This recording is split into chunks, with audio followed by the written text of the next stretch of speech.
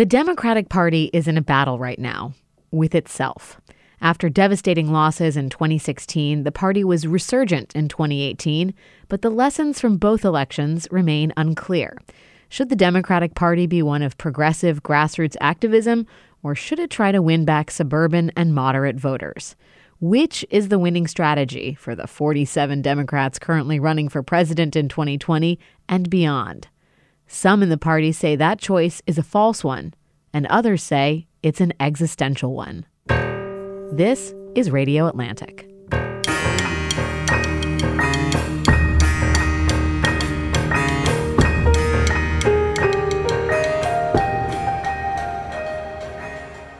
My guest for this scintillating and important conversation is the always scintillating and very important Dan Pfeiffer, former senior advisor to President Obama and co-host of a little-known broadcast known as Pod Save America. Pod Save America.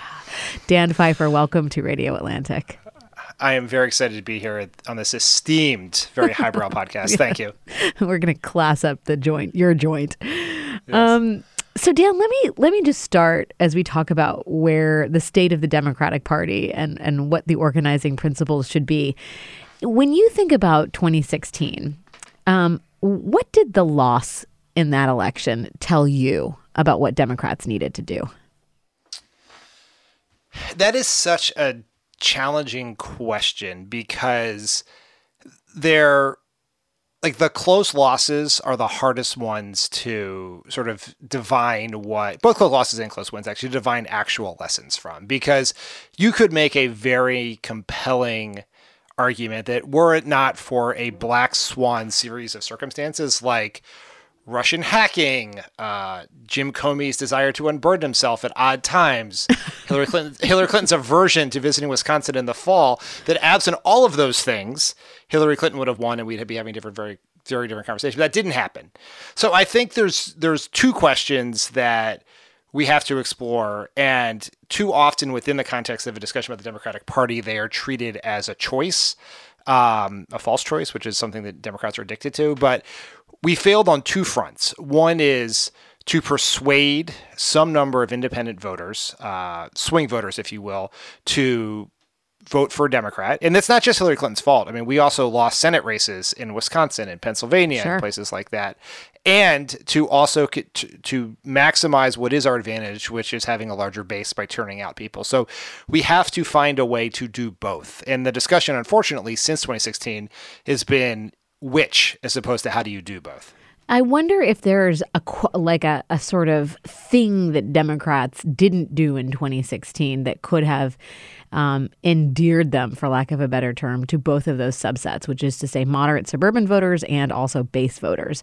Some of the postmortems after 2016 said the Democratic Party was too elitist, too captive to elites. Do you agree with that?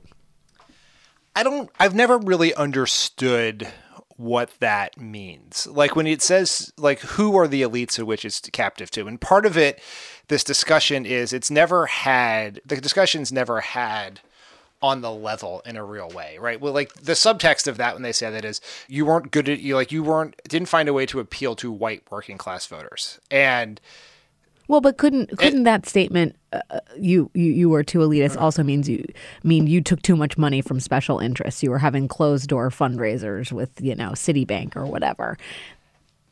I mean, I think that there is a problem with too much special interests on both parties. Now, to compare Democrats and Republicans when it comes to raising special interest money is quite a thing, given who funds the Republican Party. And basically the mascot of the Republican parties is a pair of brothers from Kansas who made billions in the oil and gas industry. Who could you be talking about? Yeah, just to pick a random hypothetical example from somewhere. Look, I think that the 2016 election was a failure across the board on every level at an incredibly important juncture for the future of the party, the future of the country, and frankly, given latest reports on climate change, the future of the planet. And we have to do better across the board. We have to run better campaigns. We have to have a better message. We have to have better policies that speak to more people. We have to tell our story better. We have to not fall into every trap that Trump sets for us. all across the board, we have to do better. And like it's very hard to pick one thing because fixing one thing is not going to solve the larger problem here. The 2018 election suggests that, actually more than suggest, make it pretty clear that this is a very fixable problem. That this is not a case of the country moving inexorably in one direction away from Democrats. It's not at all. It's that there are a set of things we have to do better at, and the stakes couldn't be higher as we head into 2020. Let me just stay on 2016 for a minute because we should spend all of our time in the most miserable place possible. That's how I do, Pfeiffer. Yes. I do wonder, we compare 2016 and, we began this discussion saying Democrats always X, Y, and Z. But did 2016 not open up a new Pandora's box, specifically in the context of the wake of the Obama presidency? So America has its first black president, and it has a Republican Party that has an attendant reaction and strategy to undermine that presidency and exploit maybe a burgeoning fault line or create a fault line between the working class and the white working class. How problematic do you think that is for the Democrats going forward, the division of those that subset of just the working class into a specifically racialized subset?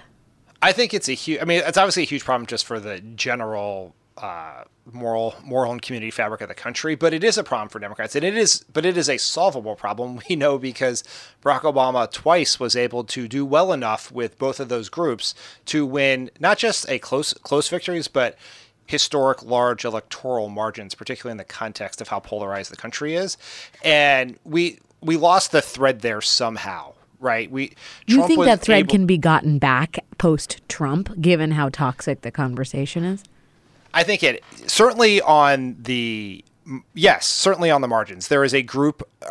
Is there a world in which all working class or even a majority of white I think maybe the better term is white non-college educated voters, which is the group that has moved most aggressively into the Republican camp since Barack Obama became president. And I think one of the things that everyone missed is, certainly myself and a lot of people in Obama world, we thought that Obama's performance with that group in 2012, given the fact he was an African-American man, he had a unique background, a middle name like Hussein, that Obama's performance with that group would be the nadir for the Democratic Party.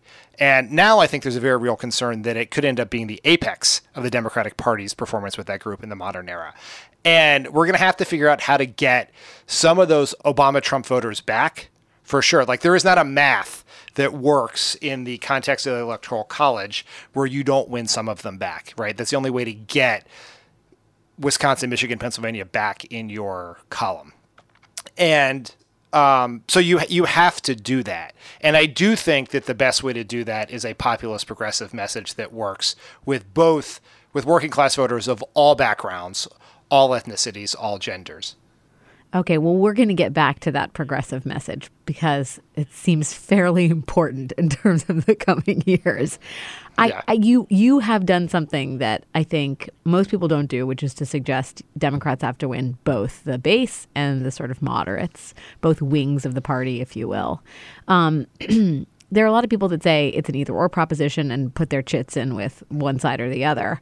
I do wonder, because we are in what feels like a particularly progressive moment in terms of policymaking, at least on Capitol Hill, whether you think the Democrats are at risk or have been at least at risk of being too bullish or too reliant on the promise of America's changing demographics. Because, Republicans have a geographical advantage when you look at the country on whole. If they can keep running up the vote among whites and get, let's say, Harry Enton projects, let's say 90% of white voters in the upper Midwest as they do in the South. I mean, that could be a problem for in the words of Harry Enton from 538, a long ass time. So, right. I mean, that's not something that is discussed that much in the context of national I remember. Elections. Yeah, I think that we, in the wake of 2012, I remember discussions where a bunch of people in Obama land, myself included, were screaming, perhaps not loudly enough, that demographics are not destiny. That it's not simply a fact that things were moving inexorably in one direction that would lead to Democratic presidents as far as the eye could see. And now, I don't know that we fully understood just how risky a proposition it was, because what I think let shock so much of us in 2016 was that we've always known that these states that have in the industrial Midwest that have static, if not shrinking populations, are as young people are leaving and the population state is getting older and whiter, they're becoming more Republican. And there's always been this race between North Carolina, Florida, Arizona, Georgia, and Texas to a lesser extent, turning blue, with Wisconsin, Iowa, Ohio, Pennsylvania, and Michigan turning red. And those states got redder faster than the other states got bluer. And that has created we are now in it. When Obama was on the ballot in 08 and 12, I remember I will put it this way. I remember my first presidential campaign was Al Gore's ill-fated presidential campaign in 2000. And there was, in the early days of the internet that he invented, there was, you could get on these electoral college calculators, right? Where you click the states to see, like 270 to win or whatever it's called. And I remember being a young pup on that campaign and trying to do the math to get to 270 and realizing very quickly that Gore had to win all of the swing states to win, which at the time was Michigan, Wisconsin, Pennsylvania, Florida. Right. Because Ohio was not in play, Virginia was not in play, Colorado was not in play, Nevada was not in play, New Mexico was even a swing state at the time. So you had to win all of them. And then once, as the country changed, Obama, sort of brought a new coalition, and then you had 1,000 paths, right? You could do it without Ohio. You could do it without Florida. And we're back to, unless Arizona, North Carolina, and Georgia really are in play this time, or a Democratic presidential candidate can bring Ohio and Iowa back onto the map, which they moved pretty aggressively off of it in 2016, then we're back to a very narrow path where you're going to have to win those three states in the middle and maybe one other one to get to 270. It'll be an election that may look more like Bush's win over Kerry than Obama's win over Romney. So everybody who is listening to this podcast right now should listen to what Dan Pfeiffer said, which is Democrats have a very narrow path to victory in terms of the presidential map in 2020, which is not an insight that you hear, I think, that often, because there is this kind of florid enthusiasm about just how much the country has changed, and how well set up the Democrats are for the quote-unquote future. I want to touch briefly on 2018 before we take a quick break and get into 2020. When you look at what happened in 2018 and the sort of semi-resurgent Democratic Party, the retaking of the House, do you see in the 2018 victories a lesson that is complementary or divergent from the lesson of 2016? I see a couple of lessons. And I think it is, and I throw a lot of grains of salt in this conversation, which is midterms, particularly the first midterm after an election, are very unique animals, right? 2010 told you where Republicans swept the House and picked up Senate seats, told you very little about what was going to happen in 2012. And so we should be cautious to read too many, they see it as predictive, right? It should be instructive, not predictive, I think. And the part that is instructive, I think, is that Democrats did learn one very important lesson from 2016, which was in 2016, we chased Trump all over the map on messaging wise, right? So every day we attack Trump on every topic all the time. And what fell out of that was the two problems with that. One is if you tell 1,000 stories, you tell no stories. And so Trump had a very coherent message for himself, right? In campaigns, you do this thing called a message grid where you do your argument for yourself, your opponent's argument for themselves, and then your arguments against each other. So for Trump in his message grid, his argument for himself is make America great again.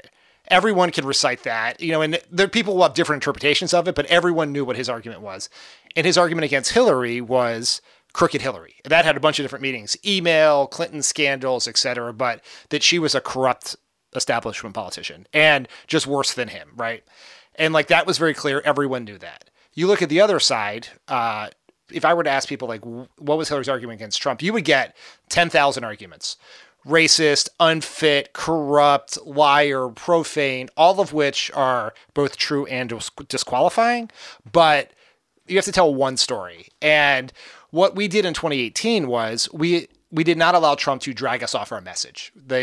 With great credit to Nancy Pelosi and Chuck Schumer and the DCCC and everyone else and all of our candidates, is we knew what our message was and we stayed on it. And even if Trump wanted to essentially make up a fake invasion of the United States in the weeks up to the election, we didn't let that pull us off an argument about trying to get rid of the Affordable Care Act and raising people's premiums and cutting Medicare to pay for a tax cut for the wealthy. And so having a discipline to not let Trump drag you off your message is an important lesson from 18 that I think we learned the lesson in 18. We learned the lesson from 16, and hopefully we can apply it to 2020, acknowledging that it's much harder to not let Trump drag you off your message when you're running against Trump as opposed to some random congressman somewhere. Well, but a lot of people will say, hey, look, 2018 was a referendum on Donald Trump. We are going to take a quick break, and we're going to come back and talk a little bit more about the present and then the future. Dan Pfeiffer is going to bring a crystal ball. What a tease. Stay with us.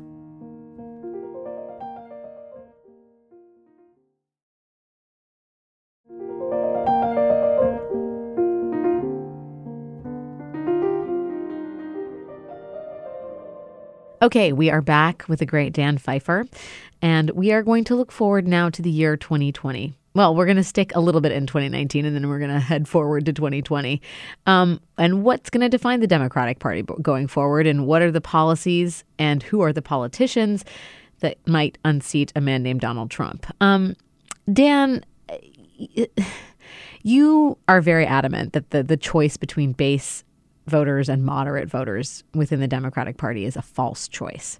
But I have to ask you, as we stand here looking at policies like the Green New Deal and Medicare for all, even abolishing ICE, do you think those are the policies that unite both wings of the Democratic Party, base and moderate?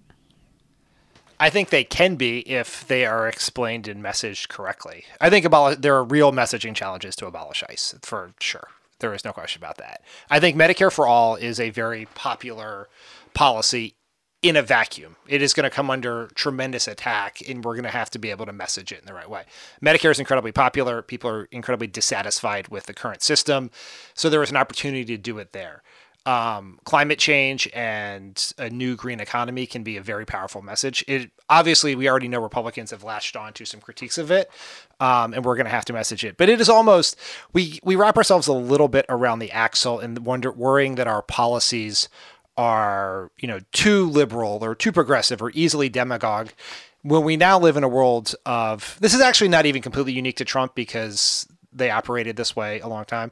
Barack Obama is someone who passed a market-based healthcare plan and was forced to help save Wall Street, and he was called a socialist from basically his first day in office. So you don't have to be for Medicare for all.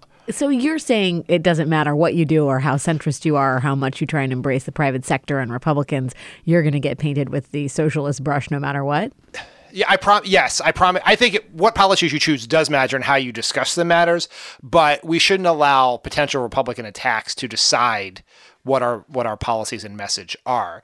And if we're going to end up with this debate around Medicare for all in the primary, that is going to be, some people are going to be for the Bernie Sanders plan, which has I think a 4-year transition. Some people are going to be for a Medicare Plus or a Medicare buy-in or a public option. I guarantee you that whoever wins that debate and becomes a Democratic nominee, they are going to be attacked in tweets and ads as having supported something that is far to the left of what even Bernie Sanders has proposed in this. So I think the challenge for us is not going to be what Republicans say about our plans, is what we're going to say about them to those voters. And I think I can get further into why I think this is a false choice, but these are the policies. They're, I think, the right policies. We're going to have a debate about which version of them is the right policies. But I believe a progressive populist economic message is the best way to do both things, turn out the base and persuade what we used to call in the Obama campaign as up for grabs voters. Well, and I get that you're a communications person, so the selling of the message is important and the rebuttal and all the rest. But I do think, I would ask you substantively, as someone who worked in the Obama White House, where it is almost unfathomable to imagine Barack Obama coming out and talking about Medicare for all and being asked a question on national television about the end of private insurance and suggesting that, yes, perhaps it would be the end of private insurance. He never would have done that. Would he have?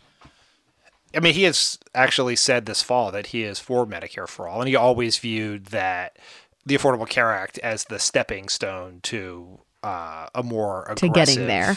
To getting to something, whether it's Medicare, something that it is, even his original plan had the public option in it, which is not dissimilar to some of the Medicare for the sort of the mid-stage Medicare plans that some Democrats are for. And even people forget this, but there was one point in time where in the days when we were trying to pass the Affordable Care Act, where a Medicare buy-in became almost the plan that we were going to pass, but then Democratic turncoat Joe Lieberman sunk it at the last minute. So, I mean, I think... Right, I think you ended where you ended, and the lessons you have are the lessons you have. And I guess I just wonder, knowing what you know now, as opposed to what you thought going into the battle...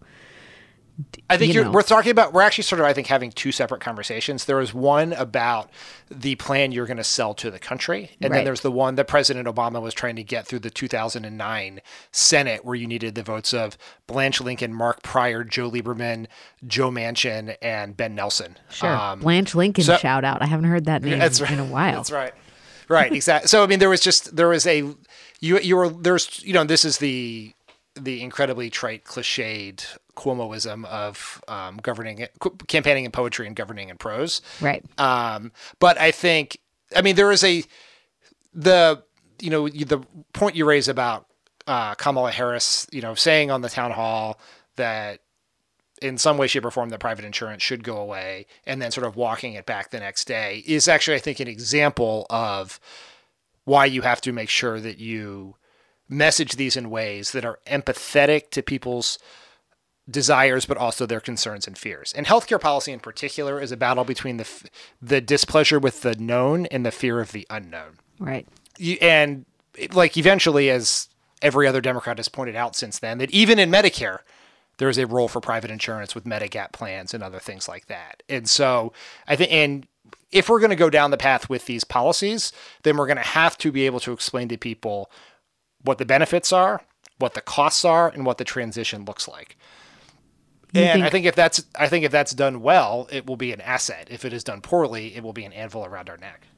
Let me on a similar note, let me ask you about the Green New Deal, which has, been embraced warmly by Republicans because they've been using it as a cudgel to sort of beat Democrats over the head and say, look, these guys are going to end air travel and they're socialists and they're coming to destroy our democracy. McConnell is going to schedule a floor vote on it to draw Democrats out and maybe try and split the party in half. Does that concern you at all? I mean, I will stipulate for this in 2016, everything concerns me. There is nothing I take for granted and nothing I feel good about. And so, yes, I am like, there is. You're in the worry hole. Yes, like as you know, in 2016, back in our pre-Pod Save America days, John, and Tommy and I would tell everyone not to wet the bed. And now what I tell people is worry about everything, panic about nothing. So that's also my approach. Wear diapers, basically. Right, right. Which is my approach to the Green New Deal. Where yes, the Republican attack concerns me. I would like to see more research to know. What matters is not the overall poll number, but like how specific groups react to it, right? So do the voters that we need, who are available to a Democratic nominee, right? Are they worried that we actually want to eliminate air travel and farting cows, right? Or let's just say, I'm ready to eliminate farting cows generally. It's not like, but I get the concern. Go ahead. I think the concern is that you can't eliminate the farting without eliminating the cows. So you either have to have farting cows and hamburgers or no hamburgers. They go together like peanut butter and jelly. Okay. Exactly. And so I think we need to like test, like there are things that excite the Republican base, which we cannot control and should not worry about because there's nothing we can do to unexcite them, right?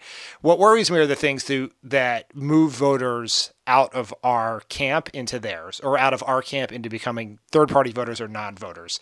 And I think it is still a question as to whether those arguments work on the sort of the axes that I care about, or they just simply get Republican voters who are eventually going to be super fired up in 2020, and that should be our assumption, more fired up.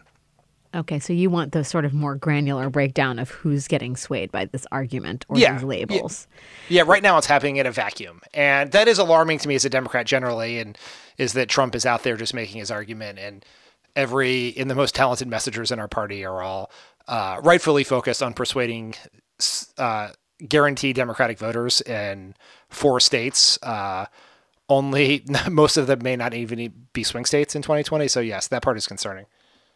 We talk about the Green New Deal. We talk about Medicare for all. The socialist label, which is bandied about by both Republicans and Democrats. I mean, there was a time when you would never identify yourself as a socialist. You know that time. It was not long ago. Elizabeth Warren has gone out there and said, I am a capitalist to my bones. Kamala Harris says, I am not a democratic socialist. Beto O'Rourke says, I'm a capitalist. Cory Booker has basically dodged the question. Is it a label that should be excised completely from Democratic vocabulary? Should it be embraced and, dealt with in a sort of more upfront fashion? What do you think of it as a potential liability heading into 2020? I think the polling, at least in the NBC poll that came out recently, shows that there's very real concern about a president who identifies as a socialist. And so it is certainly a political concern heading into 2020 and every other election. I don't think we as Democrats are in the part where we excise people from the party, right? Or we excise labels from the party. It wouldn't be in our nature to do so. And even if we tried, we would fail because the Democratic Party is not a hierarchical top-down structure. It is both our greatest strength and our greatest weakness. So it's sort of like there are people who, like Bernie Sanders, Alexandria Ocasio-Cortez, who identify as such and are actually pretty important members of our party. And I think it's going to be incumbent upon each candidate to argue as to who they are and what they stand for. And frankly, why that's different. I think people have been a little hesitant to, both Democratic socialists and non-democratic socialist Democrats have been hesitant to have an argument around this, to say sort of how they are different and why they are different, right? Like what is the difference between, and I honestly do not know the answer to this, and I assume this will play itself out in the course of the 2020 campaign, but what is so different between Bernie Sanders and Elizabeth Warren, where she is a capitalist to her bones? To her bones, and Bernie Sanders is a democratic socialist. Their policies are very similar. Well, I guess I would say, isn't that problematic? I mean, it feels like if you're embracing many of the same ideas and you have this very strong reaction to being called the same thing as the other person who is embracing the same ideas, does that not suggest a problem within the party? Yes, it suggests a problem in the sense that people are going to have to make the argument for who they are and what they stand for. I think it's very important as Democrats and as general Democratic observers for us, myself and others, to point out that the positions that are being advocated for by Democratic socialists like Alexandria Ocasio-Cortez and Bernie Sanders are actually not socialist policies as they're commonly thought of. They are progressive policies that are actually more in the mainstream of American public opinion and history than a lot of what the Republican Party advocates from the right, right? The idea that you would offer, government health care to people is not a socialist idea. Bernie Sanders is not advocating for nationalizing industries or things like that. The idea that college could be paid for is not that you would extend the idea of public education from 12th grade to 2 to 4 years later in college is not a radical idea. But it is our job as Democrats to defend those ideas as within the mainstream of American thinking before they can be caricatured to be something that looks more like, the Soviet Union than a common sense idea. I'm getting a sense here, and this is kind of like where I want to land this conversation, that I know that you're saying that you've become a kind of worrywart, Dan, but I sense this unyielding optimism about how Democrats can keep a broad coalition together and can embrace complicated proposals that have potential steep downsides and will be exploited by the other side of the aisle, as long as they make the case eloquently, forcefully, honestly, whatever adverb you like. Which leads me to the question, is our presidential politics even about ideology at this point? Or, is this even about settling some intra-party Democratic squabble about where the heart of the party truly lies? Or is it really all about personality? And I go back and I look at the sort of the lean years in Democratic Party politics, the 80s.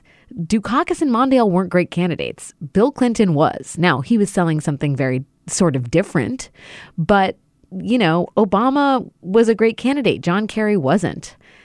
I mean, does the sheer force of personality, can that sort of, I'm not going to say paper over, but can that solve the riddle that we've been bouncing around for the last half an hour? Yes, it can. I think it is a fool's errand to decide that as a party, we're just going to wait around for generational candidates to come, because that means they don't come every cycle. But I think that there's a disconnect between how voters see the process of electing a president and how political pundits and professional commentators and reporters see it. And podcast hosts. And podcast hosts. Yeah, I put myself in all the three of those categories. Well, you are. Yeah, exactly. And so our last two presidents are Barack Obama and Donald Trump. These are people who did not fit into easy ideological boxes, right? Trump stands for nothing, and therefore he was able to stand for everything. It was like sort of a demented Rorschach test. And I just think that it is the primaries is where we have a debate about the policies that we stand for, the direction we want the party to go, and then that is decided by whoever happens to get the most delegates through our strange arcane system, and then hopefully, and I believe will happen this time, we unite behind that person, and then that person leads us. But to voters, people are making a decision about the character of the candidate themselves, the general direction they want to take the company. Is it a restorative, there's sort of, particularly in a re-election year for a president, it really comes down to a choice between the change and the status quo. Do they feel that they want to keep doing what they're doing, or they're willing to take a risk on someone who will do things differently? And the personality and persona of that person is incredibly important. And that does not mean that the kind of policies they stand for is not also important, because if you win, the policies you campaigned on are the policies you're going to have to try to govern. Sure, of course. And when you don't, but you've already won at that point. So what does it matter? I'm kidding. Well, I'm kidding. Yeah. And so I just do not believe that either voters generally in the country, general electorate voters, or Democratic primary voters are as obsessed with ideology as the rest of the political conversation, particularly on Twitter, would suggest. In that people want there's a couple dimensions. This one is the polls are pretty clear that Democratic voters mostly want someone who can beat Trump. And that the quote unquote electability question is so much more relevant when you know who that person is going against, right? Like this is how John Kerry ended up beating Howard Dean and John Edwards in 2004, is that voters made a decision in the end that even though they were more passionate about Dean, they liked Edwards better. They thought John Kerry had the resume and the gravitas to best take on Bush. And even though he lost, it was a pretty close race, and that was probably the right decision given what we all know now about so at least John Edwards. So the people are Democratic voters are going to size up these candidates as who they think can best take on Trump. Now that it's a really complicated thing because no one, particularly post-Trump, has any idea what actually makes someone an electable candidate. But that is a lot of the gut sense of what will go into people's decision-making process, particularly in these states like Iowa and New Hampshire and South Carolina, where the voters are basically professional political pundits. Luckily, they have about 392 Democrats to choose from. Yes, they do. So there will be something for everyone.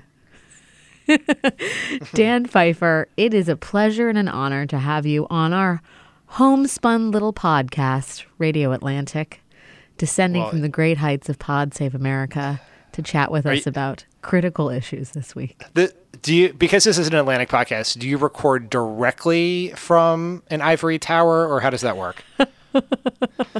We are a small city on the hill that looks down upon a populated fiefdom. Yes, I tried to use as many polysyllabic words as possible to have it be appropriate for your august audience. Yeah. And as opposed to how you slum it on your other podcast. Exactly. Dan, thank you for your time and thank you for your thoughts. I am sure that we will be listening and re-listening to this episode of Radio Atlantic as we proceed forward, marching inevitably and inexorably through the night of American politics. We hope to have you again sometime soon. Thank you so much. That was a very Atlantic close. I'm impressed.